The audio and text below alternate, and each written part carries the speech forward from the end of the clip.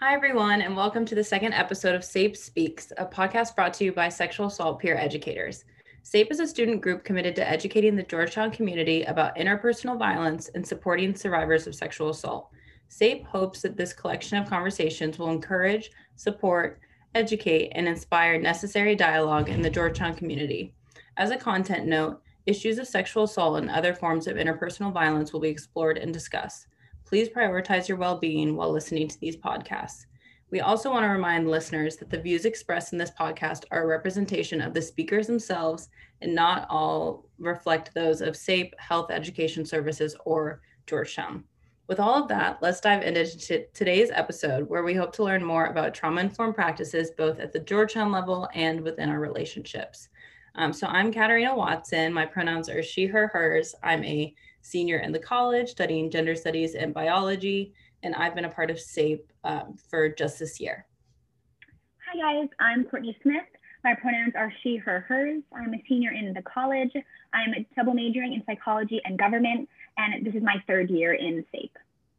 Awesome. So today we are super excited to be joined by Jiminica Eborn, who is a queer media consultant, comprehensive sex educator, sexual assault and trauma expert.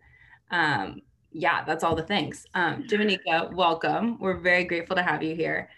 So how long have you been doing this work and what brought you into it? That's actually a really interesting question. The PEMDAS of it, the order of operation, is interesting for some folks. Yeah. So I'm going to say a few hard things, and I always like to just give folks a chance to opt in and out. So I'm going to say a hard thing.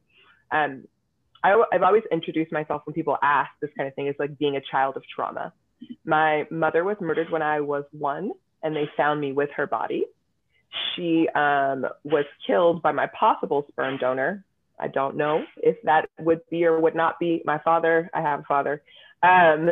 So I was raised by my grandparents, her parents, and they were very open and honest with me about like everything, as much as it fit with the age that I was. So I've been a reader, all these things, and it brought me to want to work with women and help domestic violence survivors. Yeah. So I ended up going to school for criminal justice. And then my third year, I was raped, which, as survivors know, it kind of changes the course of things, just like a little lot of it. And, some folks need to hear this also. I was at home in my bed. I woke up and someone was there to kind of get away from, to be like, it's a stranger in a back alley and all these things. Does that happen? Yes. Predominantly, it is people that we know. And it was someone that I had been in relations with beforehand. And so that kind of changed the course of my life. I didn't know then, but then what I know now is the way my body responded was I became over-sexualized in the sense that I was just like, let's do it all the time. Everybody, let's party. And I drank a lot, right? Like that was my coping skill, which then led to me wanting to punch people. So I became violent. People that were similar to the person that assaulted me. I didn't know what was going on with any of this. I just thought I was spinning. And I decided when all of this was happening, after I finally got kicked out of school, it was the best thing ever. I'd been trying to get kicked out. I've been trying to get help. And they were just like, well, let's just get you another semester. And I'm like, girl, no, I don't want this. So when I got kicked out, this is where for some people, they're like, really? I opened a vintage clothing store online. That was my first business ever. And then I became a rape crisis counselor. Okay. So that's where the journey started. I started volunteering. It was all volunteer work. And as folks were coming into the hospital, I was the first person they saw. I sat with them during their SART kit. I held their hand. I distracted them. I made them laugh. It was the most humbling thing I've ever done.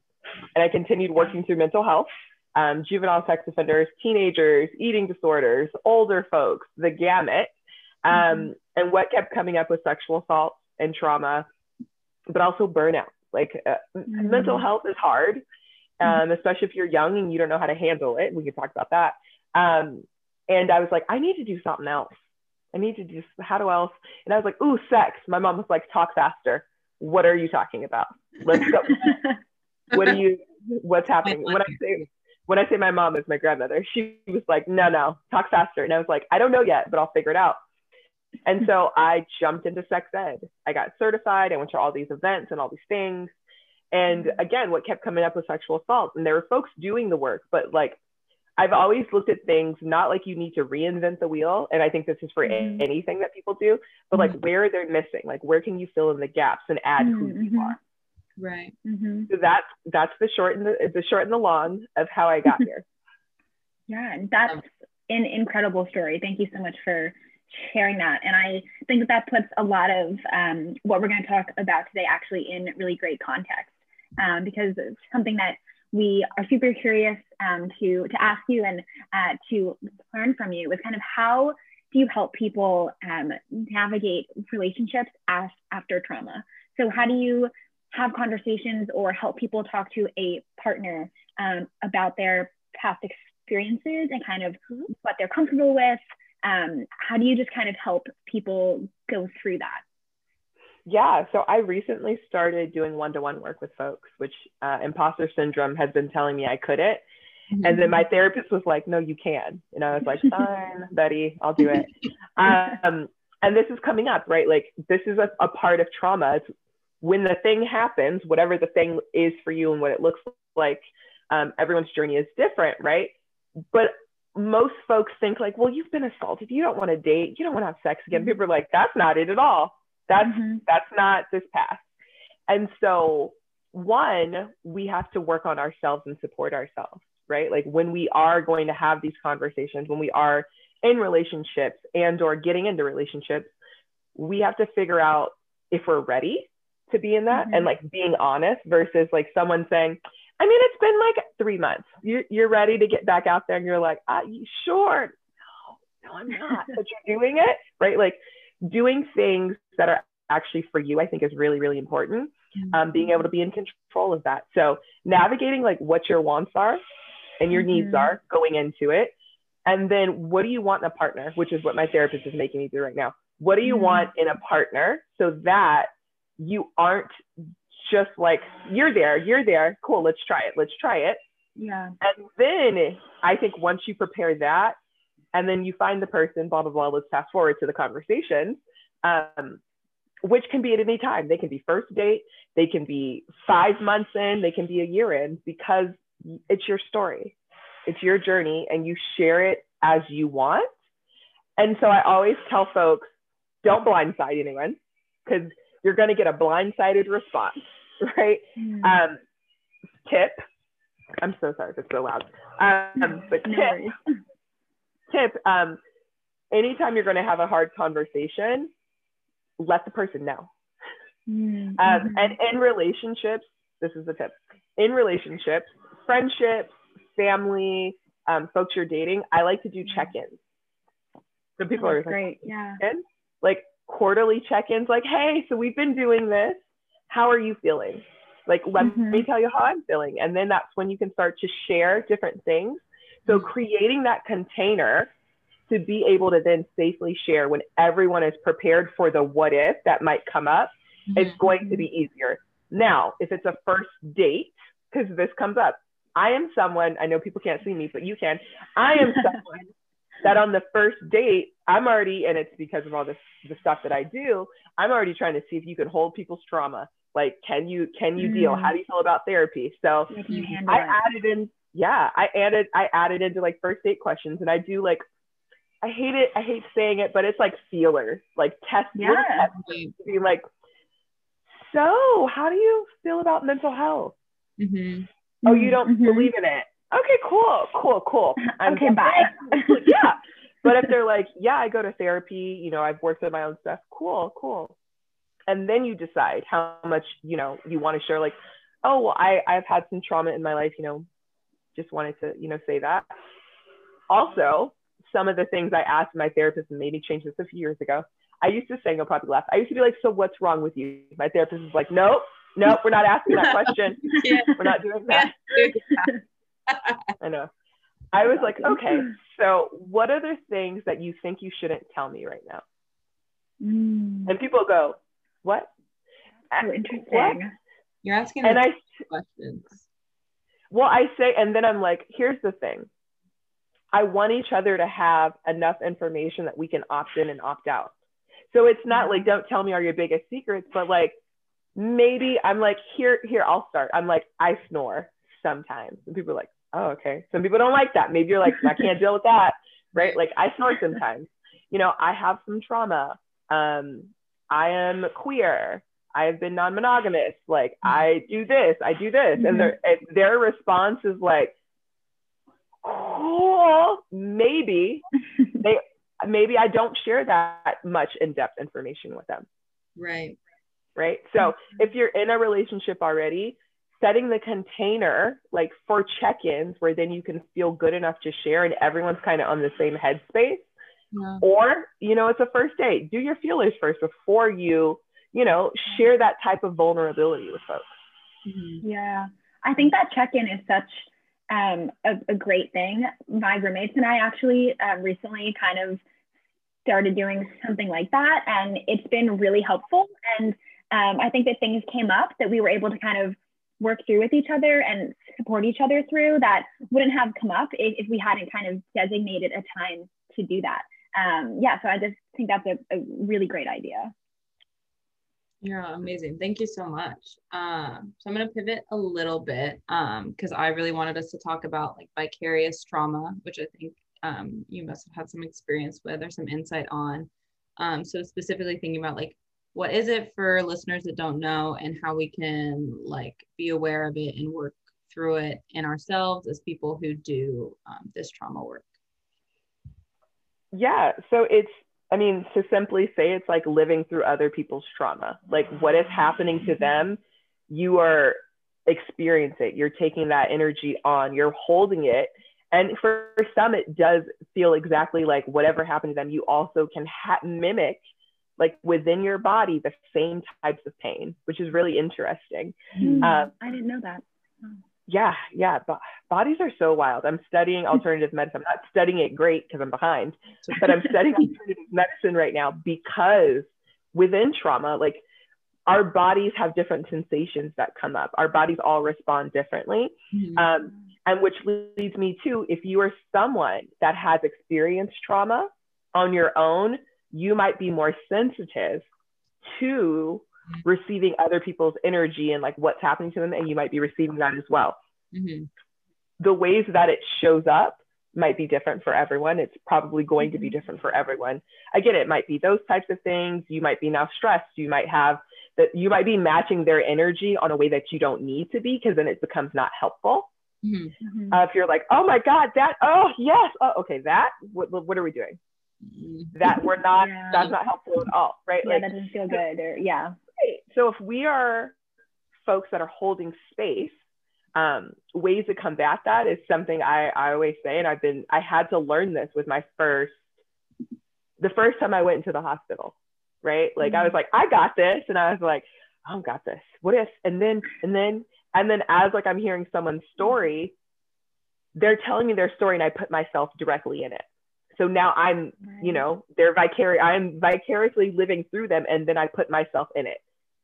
Mm-hmm. I then learned I'm not able to help that person because I'm so wrapped up in the what ifs. I'm in the scenario now, right? Mm-hmm. There is a way that you can separate this, right? How we show up and do this work every day. And I'll just say it as I say it any other time. I check my shit at the door. Right. Mm-hmm. So before I walk into a door, if it's a digital door, like if I'm going through Zoom, if it's a phone call, if it's a physical door, whatever I'm experiencing, I leave it there, because I can't show up fully if I'm in the back of my head, like, oh, I got to write that paper. Oh, I got to do this interview. Oh God, I got to this thing. I'm not paying attention to what you two are talking about. Right. So even if I've had the craziest time, I'm like, okay, put this aside right now because I need to show up in this moment. Mm-hmm. And this is for folks that are doing the work. And also learning your own boundaries around things is really, really important, right? Like if there's some cases that you are not able to work on, don't do it. Don't do it just because you want to be that person.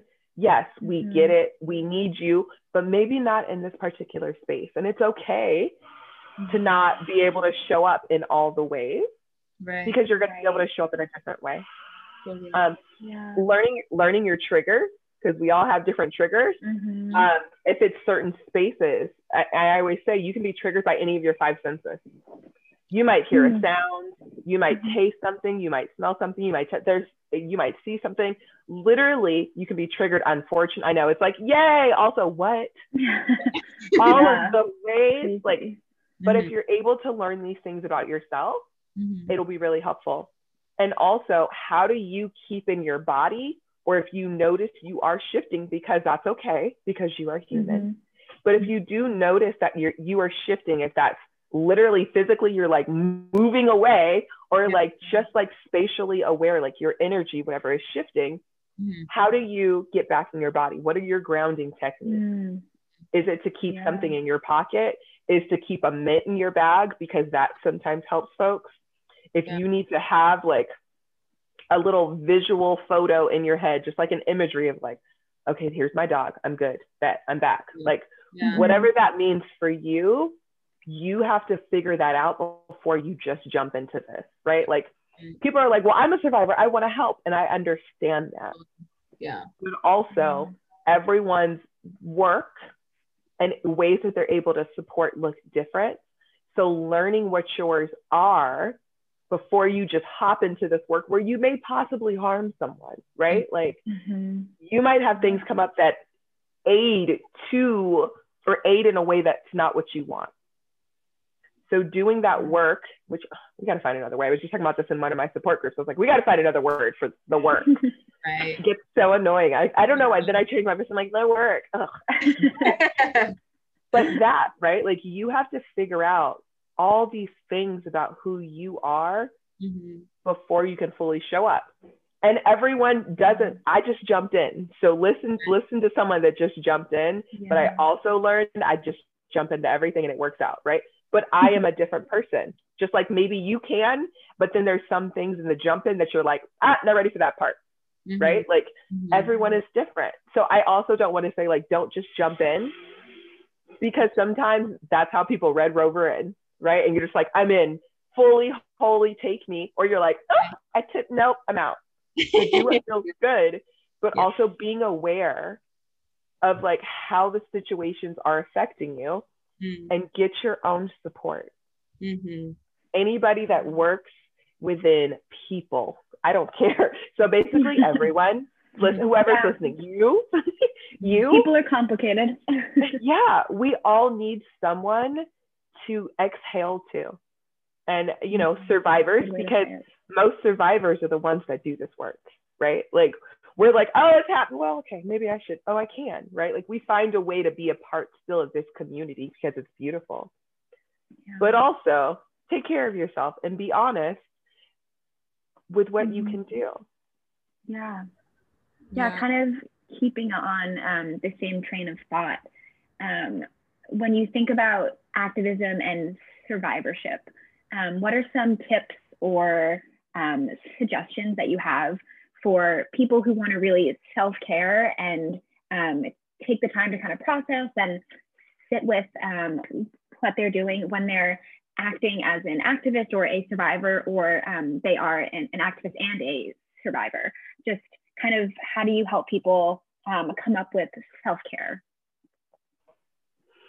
You know, it's so, that's how I feel about it. But I think self-care is such a buzzword, and I use it in my own work, and I'm also trying to find something else to call it. I think there's also the conversation of self-care versus self-soothing. And people are like, what the hell is that, right? So self-care are literally the things that we need for our bodies. Like I have my old lady grandma vitamins here. I take these, right? Like this is self-care though, right? Like I'm taking my vitamins. I'm feeding myself. I stop working when I need to stop working. I stretch. I get massages. That's self-care because I need it. Right. And then there's self-soothing. Self-soothing we also need, but these are the ways that we distract, right? So one of my big self-soothing things, I love pro wrestling. People are always like, I'm sorry, I love professional wrestling. And so it's Wednesday, it's wrestling day. But like, that is how I distract. And I'm like, this is great storytelling. I'm in this journey and I'm not having to think about work right now. Right. Or like going to get your nails done. Maybe that's both. Maybe you're like, cool, someone needed to cut these nails because I wasn't about to. And I needed a distraction of like self-care, like the pampering of my actual physical body. Right. Like, so when we're thinking about those things, I often, when people are like, oh, I have to self-care, one, it doesn't cost billions of dollars. Yeah. Maybe it's going to like, I don't know if y'all have them there, but like a cat cafe, like for folks that love animals, maybe that's your jam. Maybe you're like, I just want to be surrounded by little creatures meowing at me, right? Like maybe that's your jam, and maybe that's your self-care and your self-soothing, right? So like figuring out like what makes you happy, because all this work that we're doing, because that is what this is, right? Anytime you are an activist, anytime you are showing up for other people, because that's what activism is, showing up for other things that maybe you're not able to. And you're like, you know what? I got it. Take a seat. Because we're doing that energy. We're moving the work. Like the footwork is actual what's happening. So what about the things that make you happy? What about when you take that crown off and you're like, here's my rest crown. I'm trying to cover my eyes now. Like how do you separate yourself? People are always like, well, go get a massage. Maybe, but also some people don't like to be touched. Right. Go drink water. Cool. Yeah, everyone drink water, but maybe someone doesn't want to drink like hot tea all day. Maybe they need it ice cold. Like figuring out what your body needs, what you need. Like, when's the last time you laughed? When's the last time you took an intentional breath? Like maybe those are the things you need to do, and maybe you need to schedule that for yourself. Because I know I'm over here like, ooh, I do 10-day silent retreats. Wow. Oh my goodness. Tell us more. That's very interesting. It's really like 12. I'm looking at the next one right now. We can talk about that. Let me finish this, but bring it back because I'll tell you that. But like the ways that we are able to do this work is also remembering that we're not alone, because it can feel very much like isolating. You can be walking next to someone, but you're in your own head and your own journey. You have your own path. You have your own reason that you are showing up every day to do it. So like remembering that is really helpful, because there's going to be days that you're just going to be like, no, I am so done with everything. Let's just burn it down. Let's just start over. That's just working anyway. And then there's the day you wake up and you're like, I remembered why I joined this org. I remembered why I got out of bed today, even though it might have took an extra hour. Right. So acknowledging that you're doing all of these amazing things sometimes is really helpful to keep doing the thing. Having people to support you if they're doing the same thing, or just having like cheerleaders. Like my best friends are not in sex ed. They're what we call muggles. They're just regular. That's amazing. One is a mom, a stay-home mom. My best friend's the other one who I live with, my person. She's a dog mom. They're always like, tell me more. Like, you need those people. One, to remind you of who you are. Like, they will call me on my ish and be like, no, we've been friends since we were teenagers. They don't care. They could care less how famous I get. And just if they want to come to the dinners. Like, like having those people to ground you is really important.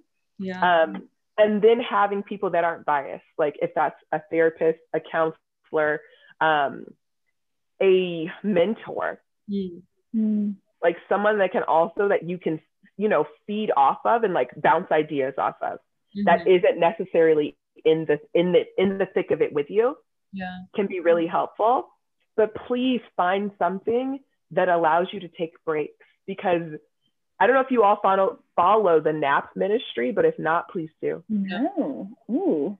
It is a constant reminder that the man, quote unquote, wants us to constantly be working and moving and being productive. But other countries got siestas, honey. They're like, no, it is nap time. We are resting. And so the NAP ministry reminds us of our full worth. It's not just the work and the physicality, but like we're sitting here having a conversation and our bodies are activated right now. Like our bodies are moving, they're digesting, like the blood is flowing, like that is wild. And we need to remember that. Like we need to be able to nourish that. And sometimes just be like, I'm good. I also call it, and excuse me if you have to blur this out, I don't know why I looked around the room, but like my fuck it. And I think there's two different versions of that. There's the positive fuck it, where you're just like, no, we're doing this. I don't really care. No one's holding me back. We're doing this. And then there's the, you know what? I'm exhausted. Fuck it. It'll get done tomorrow. Tomorrow exists. And I'm allowed to take breaks.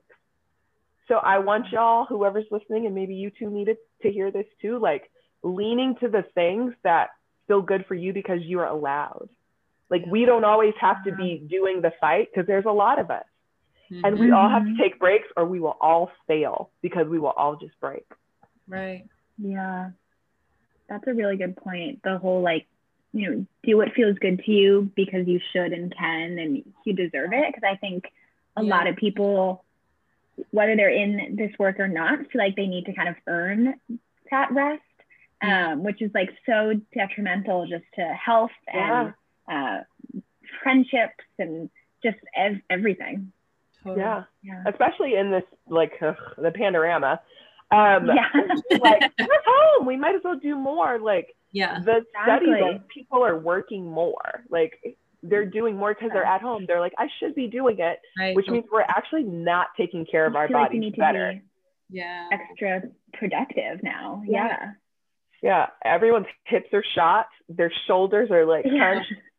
Like we're not stretching. We're probably not eating the best because we're stuck. Like it's a lot of undoing that's going to be had ahead of us.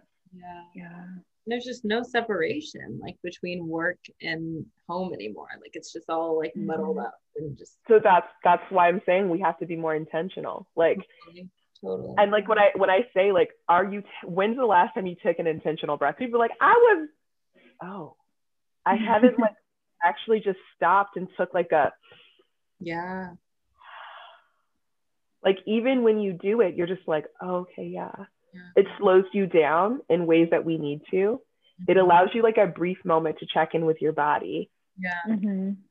Because most of us, and people are like, I've never had trauma. That got you. Were you alive in 2020? You were alive in 2020. We're in a collective trauma. So nice. Welcome to the club. So like we have to like, here, pull it up. I got some extra water.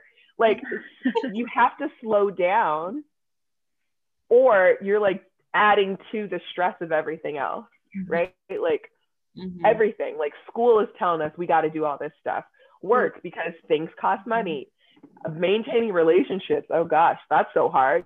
Like, so what about you? You are the main relationship that needs to be focused on. Like I always say, like taking care of your star player. People are like, who's that? I'm like, honey, I am my own star player. Just like you are your own star player.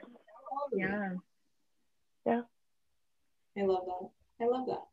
Okay, so I think we have to circle back to the 10-12 day retreat. The silent retreat. I need to know. Okay, so I did the first one 2 years ago and I was going to go last year, but as we know, Rona, she said no. And so they have them all over the world.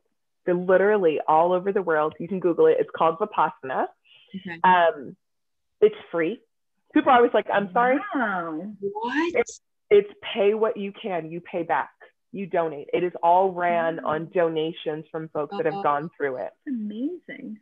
So you go and, you know, if you get there on time, I have now changed my mantra. I used to be like, time stresses me out, but no, time is now a motivator. So I'm always on time. So if you get there on time, you know, you can meet your roommate and you can unpack and do all the stuff and kind of get acquainted with the area.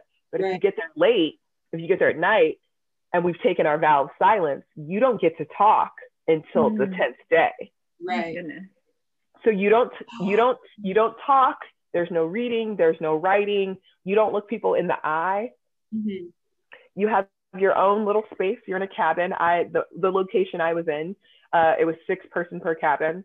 We had our little things and there's like a list where you schedule your stuff. And meditation started like 4 a.m.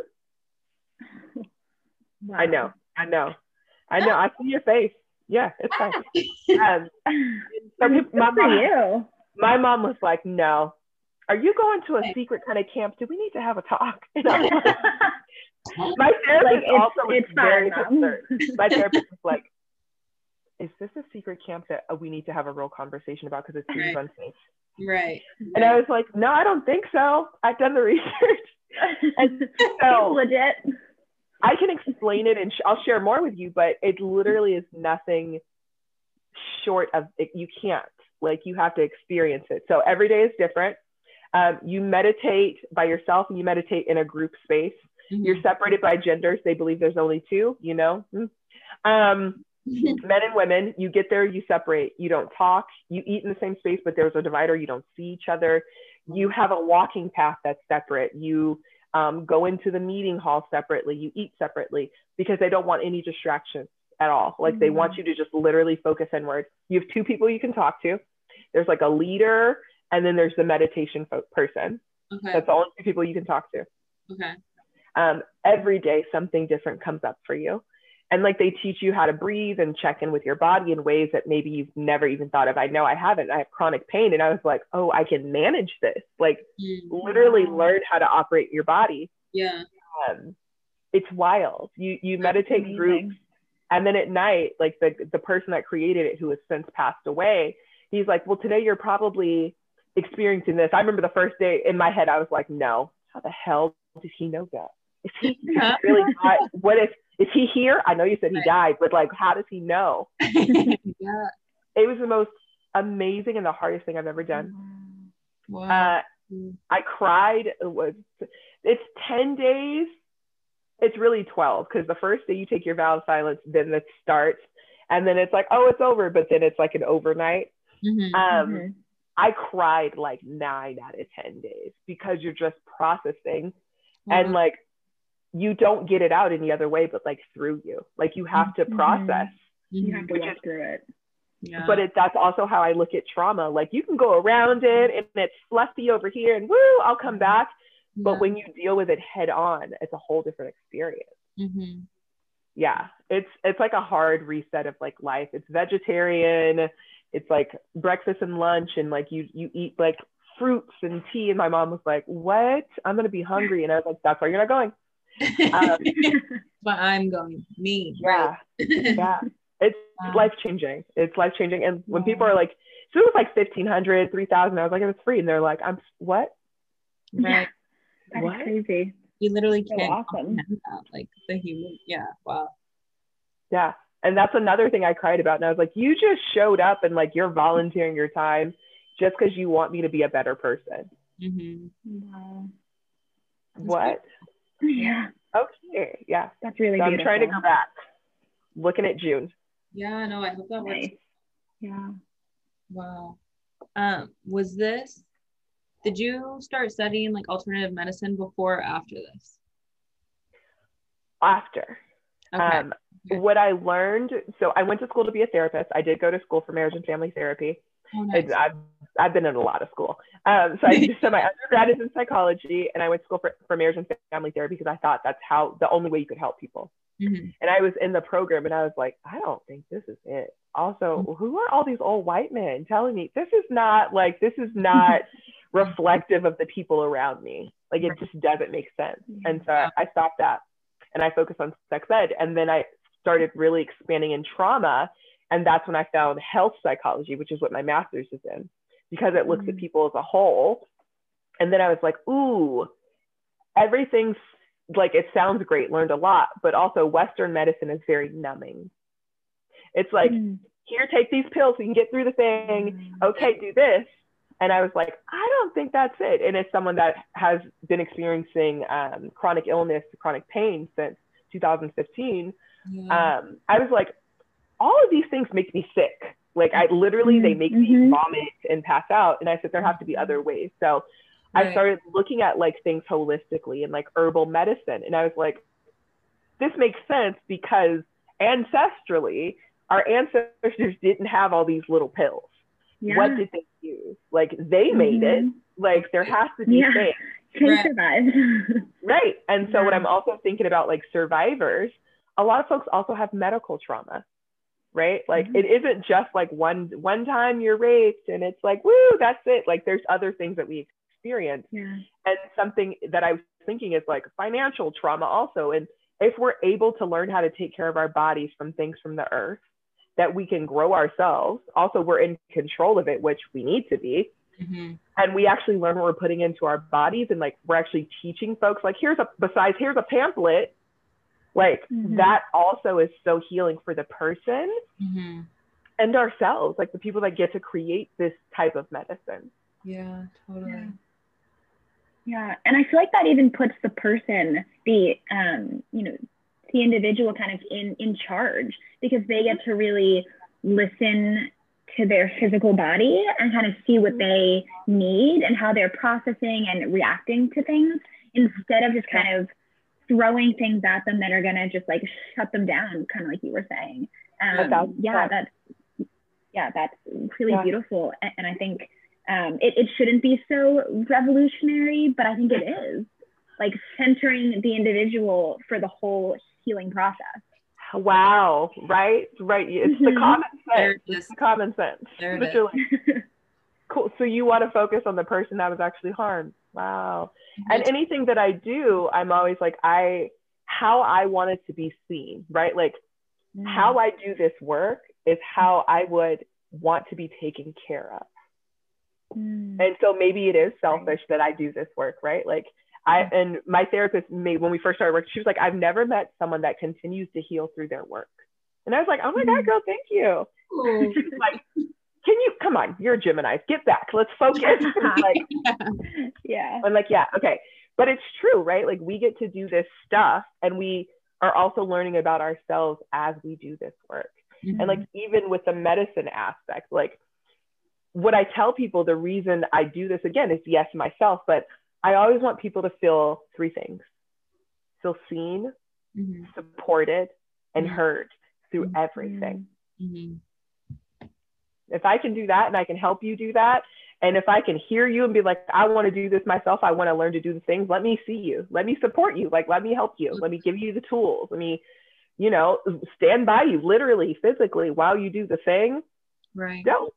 Because it is like for survivors, being able to be and feel that we are in control, because we are. And sometimes we just need that aggressive reminder. We need the reminder. Totally. Yeah. Sounds so simple when you just lay it all out like that, And it's easier said than done, right? Yeah. But I also am like, can we stop sugarcoating these conversations? Like if we remove the fluff and got to the point, because people get so caught up in like, well, it didn't sound nice. And I'm like, oh, you want it nice. Okay, well, you went to the wrong person. Like, I don't have time. Like, let's have an actual conversation. Yeah. Because that is activism, right? Like having the actual conversation so we can actually move something.